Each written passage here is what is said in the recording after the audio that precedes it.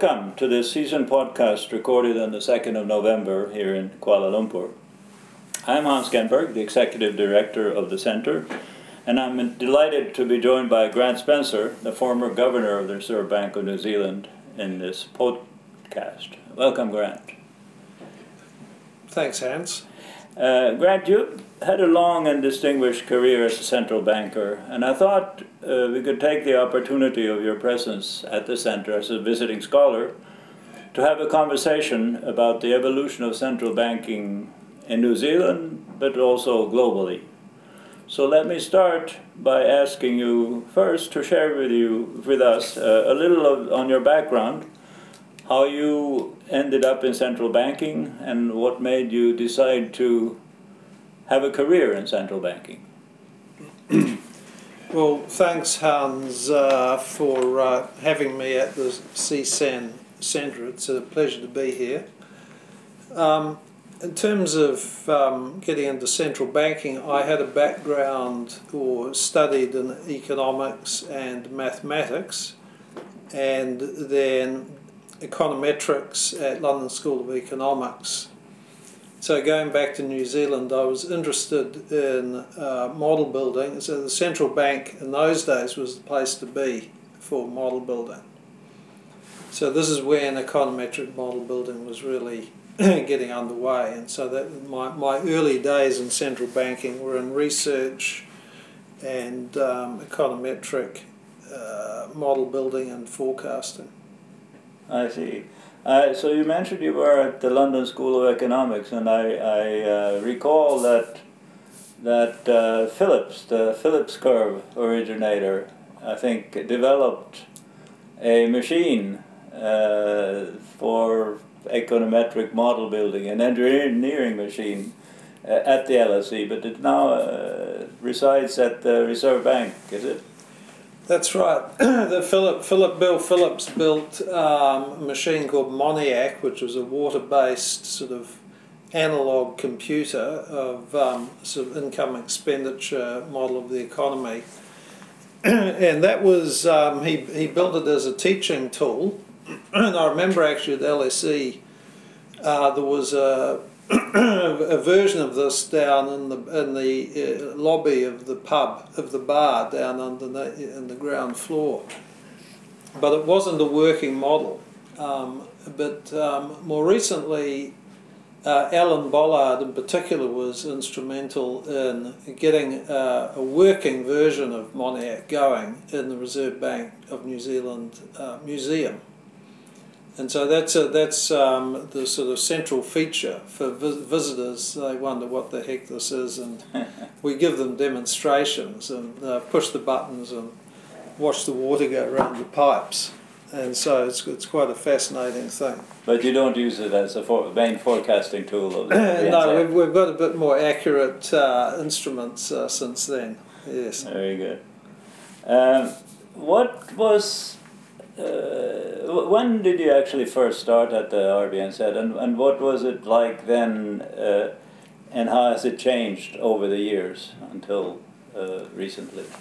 Well, it was in those days, that was late 70s, and central banking was still pretty sort of clubby sort of place, a paternalistic culture, where the young people were sort of looked after and sort of patted on the head, but you know you had to follow the rules. There were elements that were so the area where I was working, which was the economic department, had a head called Roderick Dean, and he was very dynamic and had a lot of energy and motivated to improve economic research and economic policy and monetary policy. And he was my mentor in the early days, and he was instrumental really in changing the culture, I'd say, of Reserve Bank. But that paternalistic culture is an example. I first had you had a mortgage, a subsidised staff mortgage, but the senior management decided what house you could buy and what you couldn't buy. So the first house I wanted to buy with my wife, one of these senior managers went and had a look at it and said he didn't like it, and I should go and look for something else. So this is the sort of thing you had to deal with. But it was an enjoyable early career, I must say. Since then, the bank has become much more open, a more modern organisation. It's a very collegial and respectful organisation. I mean, there's a competition of ideas, but it's not a cutthroat organisation, as you might find in some commercial entities. And it's a very good place to work, which is why I wound up going back to the Reserve Bank about 3 times. So I left to go and work at the IMF for a number of years. I also worked at ANZ Bank, which is a commercial bank in Australasia, for about 10 years. And then in both times came back to the Reserve Bank. So the Reserve Bank had this open culture that encouraged rotation and training of staff, and then bring people back in. So, it's been a very good organisation to work for. Very good. Now, talking about the Reserve Bank, it is always mentioned in the context of inflation targeting as the first central bank to adopt that strategy for monetary policy. And it would be interesting to know what the background was to the decision to move to inflation targeting, and also how you decided how to implement that strategy, because you were the first. You didn't have anybody to anybody's experience to adopt, and so you had to invent the strategy on your own. So how did that come about? Well, it was very much in the context of the broader financial sector reforms and economic reforms of the mid to late 80s in New Zealand, where there was a Labour government under David Lange and a finance minister called Roger Douglas, and this broad reform was called Rogernomics, and it was broad-based deregulation, financial deregulation, and public sector reform. In the public sector reform, Roger Douglas was very much in favour of setting up institutions, public sector institutions, public entities that had a degree of autonomy with clear objectives and basically were accountable for achieving those objectives and told to go and get on with the job, rather than decisions coming back up to ministers. So the inflation targeting framework was very much consistent with that public sector reform model. So it had a clear objective of price stability. He was in favour of having a single objective. You could have secondary objectives, but clear single objectives. An independent governor and bank to make decisions to achieve its target, and then hold it accountable. So in the original structure, at least, the governor could have been sacked if they hadn't achieved his objective over a certain period. So, that was the essential basis of the inflation targeting framework. Now, I guess we could have, prior to that, there had been a lot of intermediate targeting of money aggregates, credit aggregates, looking at lists of indicators, but those sort of intermediate targets had not been particularly successful, and there was always the Goodhart's law thing, if you start chasing something and then it behaves differently as soon as you start chasing it. And so, the view was, in setting that objective under this new framework, the sensible thing to do was just set inflation itself as the objective and then find ways of achieving it. And in terms of finding ways to achieve it, did you immediately hit upon saying we should control a short-term interest rate, and through that and communication affecting expectations we will achieve the target? Or did you have to do some trial and error with various possible instruments? Yeah, there was something of an evolution in the approach.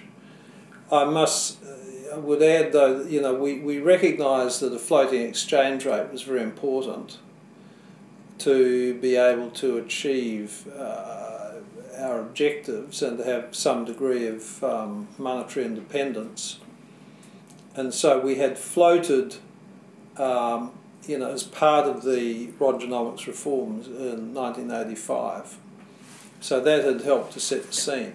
But in terms of monetary policy instruments, we actually started with money-based type instruments and sort of targeting quantities of settlement cash, and that's how we originally used to apply leverage to short-term interest rates, which would then flow through the transmission mechanism. But as a result of controlling settlement cash rather than short-term rates, there used to be quite a lot of short-term interest rate volatility in that early period. And it wasn't until about, when was it? It was something like mid-90s that we shifted to the more conventional and now standard approach of controlling short-term interest rates. So we set an official cash rate and then use money market operations to keep actual money market rates close to the official cash rate. There has been some evolution, and certainly the transmission channels have varied through time, where different factors have been more and less important through time, where the exchange rate has been more and less of an influence through time, the housing market, labour market. It's always an evolving picture. Mm. I once had a conversation with the Swedish central bank governor at the time when they introduced inflation targeting, and he mentioned that having this objective of controlling inflation made it possible to organize the work of the central bank in a much more specific way, namely that each department knew what input they were supposed to deliver and how that fit into the general picture of what the final outcome would be, namely an inflation forecast, for example. Is that something that resonates with the way maybe the Reserve Bank changed its internal workings? Well, I would say it was certainly a unifying theme. Having a single clear objective is a wonderful mechanism for solidarity, unified approach within an organisation, because everyone sort of knows what monetary policy is trying to achieve.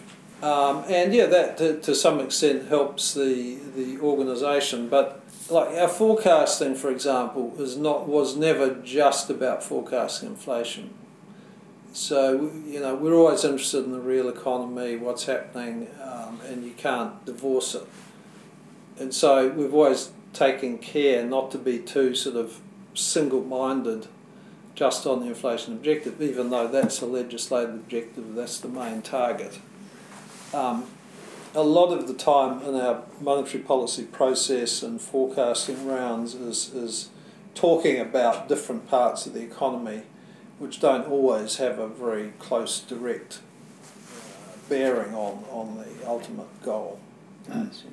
Now, so the RBNZ was the first to introduce inflation targeting, but recently, from what I understand, the Reserve Bank has been giving a modified objective, more like the dual mandate of the Fed, namely to include some mention of employment in the mandate.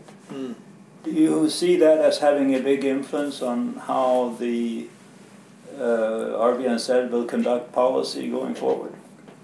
Yes, so it is changing. The legislation hasn't changed yet, but it's effectively been introduced by the new government that came in late last year, late 2017. And so, yeah, it's like the US dual mandate, price stability and maximum sustainable employment, or words to that effect. Right now, I think that will have very little impact on actual policy because unemployment is relatively low and it's around a sort of natural level or NAIRU. No one's ever quite sure about what the NAIRU or national rate of unemployment is, and that's why it's difficult. It's not as easy like inflation where you can just set an inflation target. It's got to be the target sort of around words and views rather than a sort of a scientifically determined or fixed number.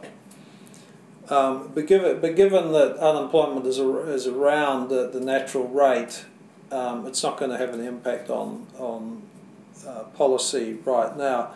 But down the track, I imagine it could well have an influence on policy, and that will depend on the environment, who the governor is, what the pressures are. But if unemployment is particularly away from target, so to speak, then there'll be a question about how much weight goes on that in day-to-day policy, and time will tell how important a factor that is. But the key for me would be the need to really keep medium-term price stability as the core objective, which I think effectively is what the Fed does. That's right. The Fed has a dual mandate, but the price stability objective is still very central in a medium-term context. That's right, yeah. Now, central banks in many jurisdictions are being asked to do an increasing number of things. Of course, there's the price stability and financial stability after the financial crisis. That's almost taken as a given that that's something central banks should do.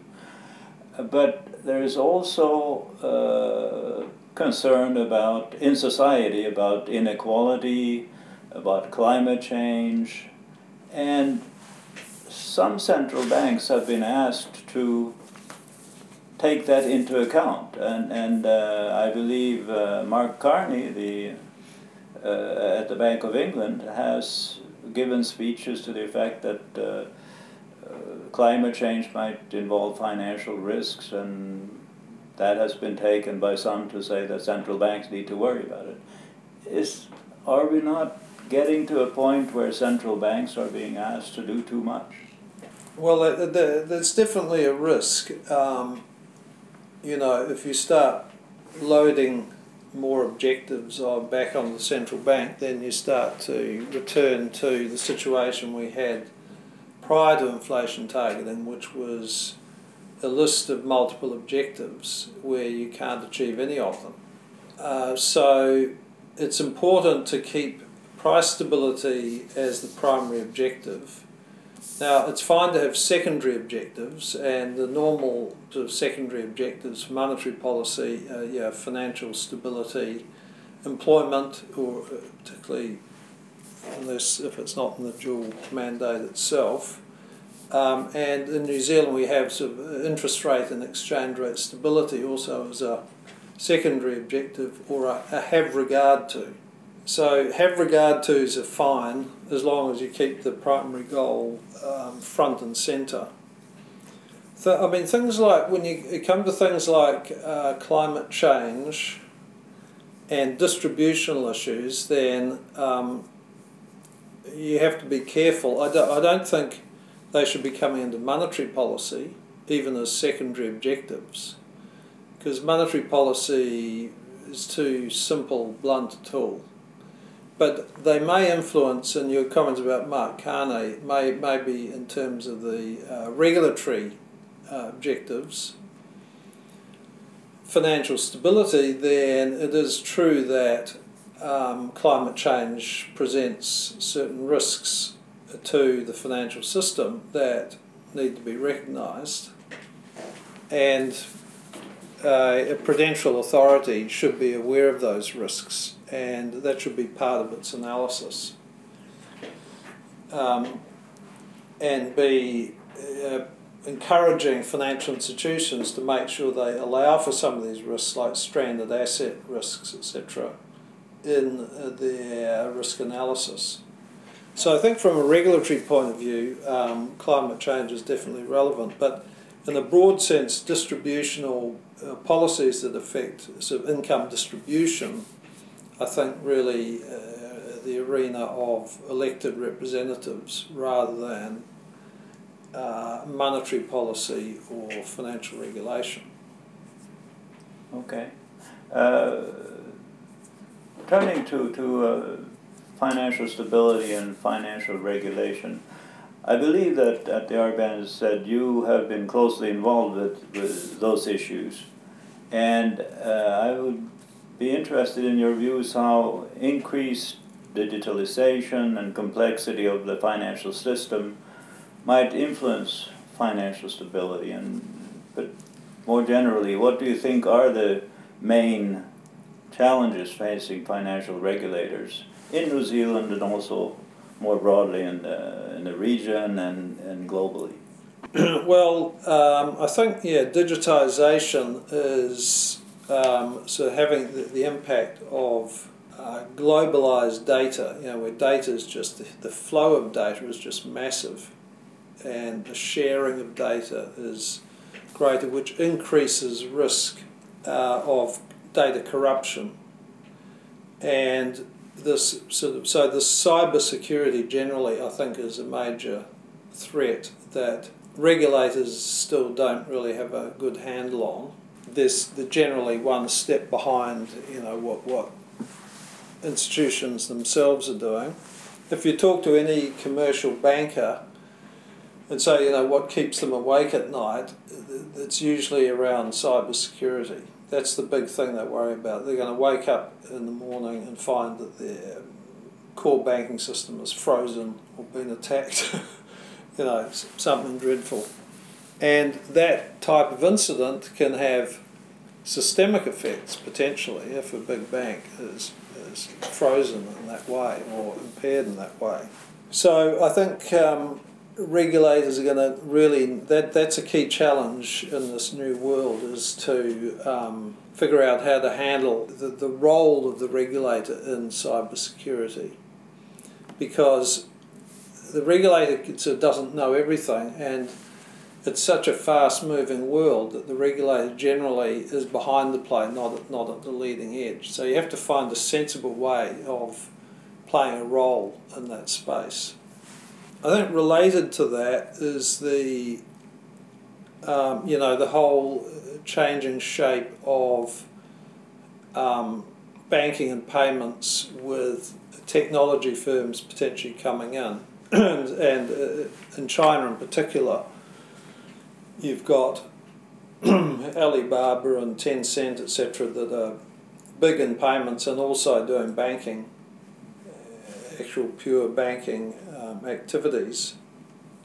And I think most bankers will expect that that's going to be an ongoing trend. So you're going to have more of this morphing of banking and the technology industry. And so a regulator has to figure out, do you keep a sort of an institution, entity-based regulatory system, or a sort of a function-based approach, and how are the regulators going to handle technology companies as they become more important in financial business.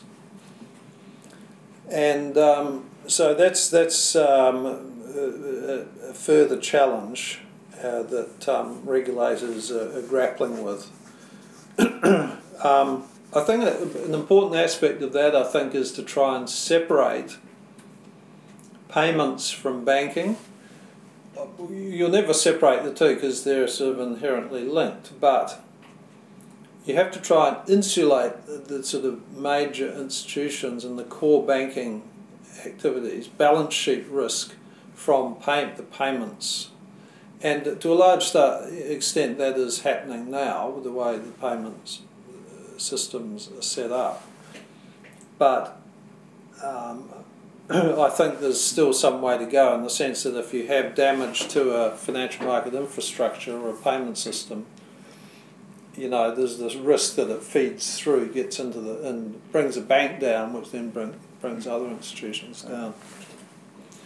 The third thing I'd mention as a challenge is maybe not so much regulatory, but the current situation where what's happening in China and the US regarding increased protectionism and a sort of a move back, you might say a reversal of globalisation with increasing nationalistic type economic policies and financial policies. The challenges for countries that are like ordinary small, medium-sized countries is, what do you do? How do you optimise in that type of environment? We've been used to just this continuing trend of globalisation. Now it's a different world, or could be a very different world. Then, what's the best approach for a small, medium-sized country?